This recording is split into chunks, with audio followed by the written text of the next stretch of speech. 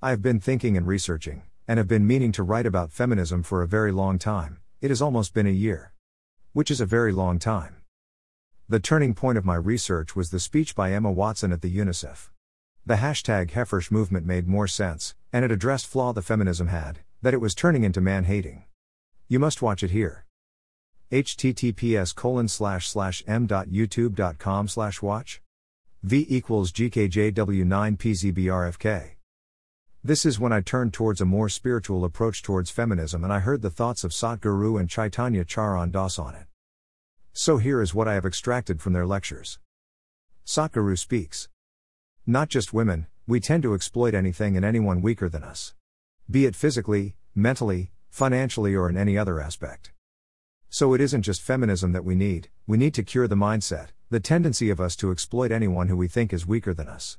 Why is it that children, servants, old or poor people suffer abuse? Because they are weak in some or the other aspects. We have given too much importance to wealth. He further explained how we have given so much importance to wealth, that automatically, the person who earns the livelihood becomes the most important person in the family, which is why, men, being the earning member of the family, became more and more important. This wasn't the case in the past. Both men and women had equal rights and importance in the family respective to their roles. I can imagine my life without my father, but I can't imagine my life without my mother. He recalled what important role his mother had played to give him love and sensitivity that he is now able to share with people. A man can be as feminine as he wants to be or as the situation demands, and a woman can be masculine. He made sure that he used the words masculine and feminine here, and he explained masculine and feminine here, and not a man and woman, to not confuse qualities with genders. So what it meant was, it isn't anywhere a rule that a man should do this only and a woman should do that only. One has to carry out one's duty according to time, place and circumstances. Many situations may often require a woman to act in a masculine manner, and a man to act in a feminine manner, so we must respect people for who they are because we don't know what led them to be what they are. Chaitanya Charan Das G. When we ask some child or husband of a housewife that what does their mom or wife do? They say, nothing. This needs to change. How can so much contribution to life and home go unnoticed? How can it be nothing?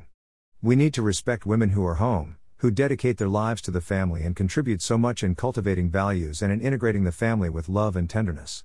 If we define the success of a woman just by her ability to do everything that a man does, then it will discourage them to do their other duties which are equally important and worthy of equal respect. Until such a culture of respect is developed, we must make the right decisions individually according to time, place, and circumstances. The spiritual perspective. Where do I stand on feminism?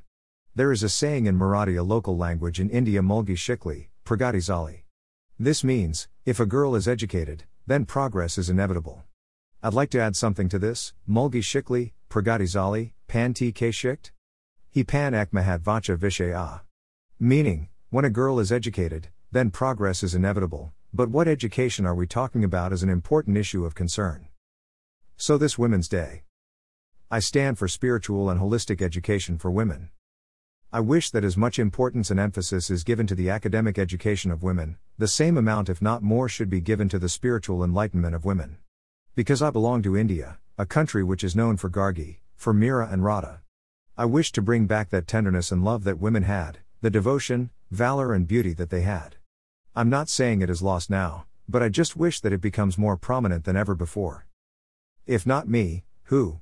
If not now, when?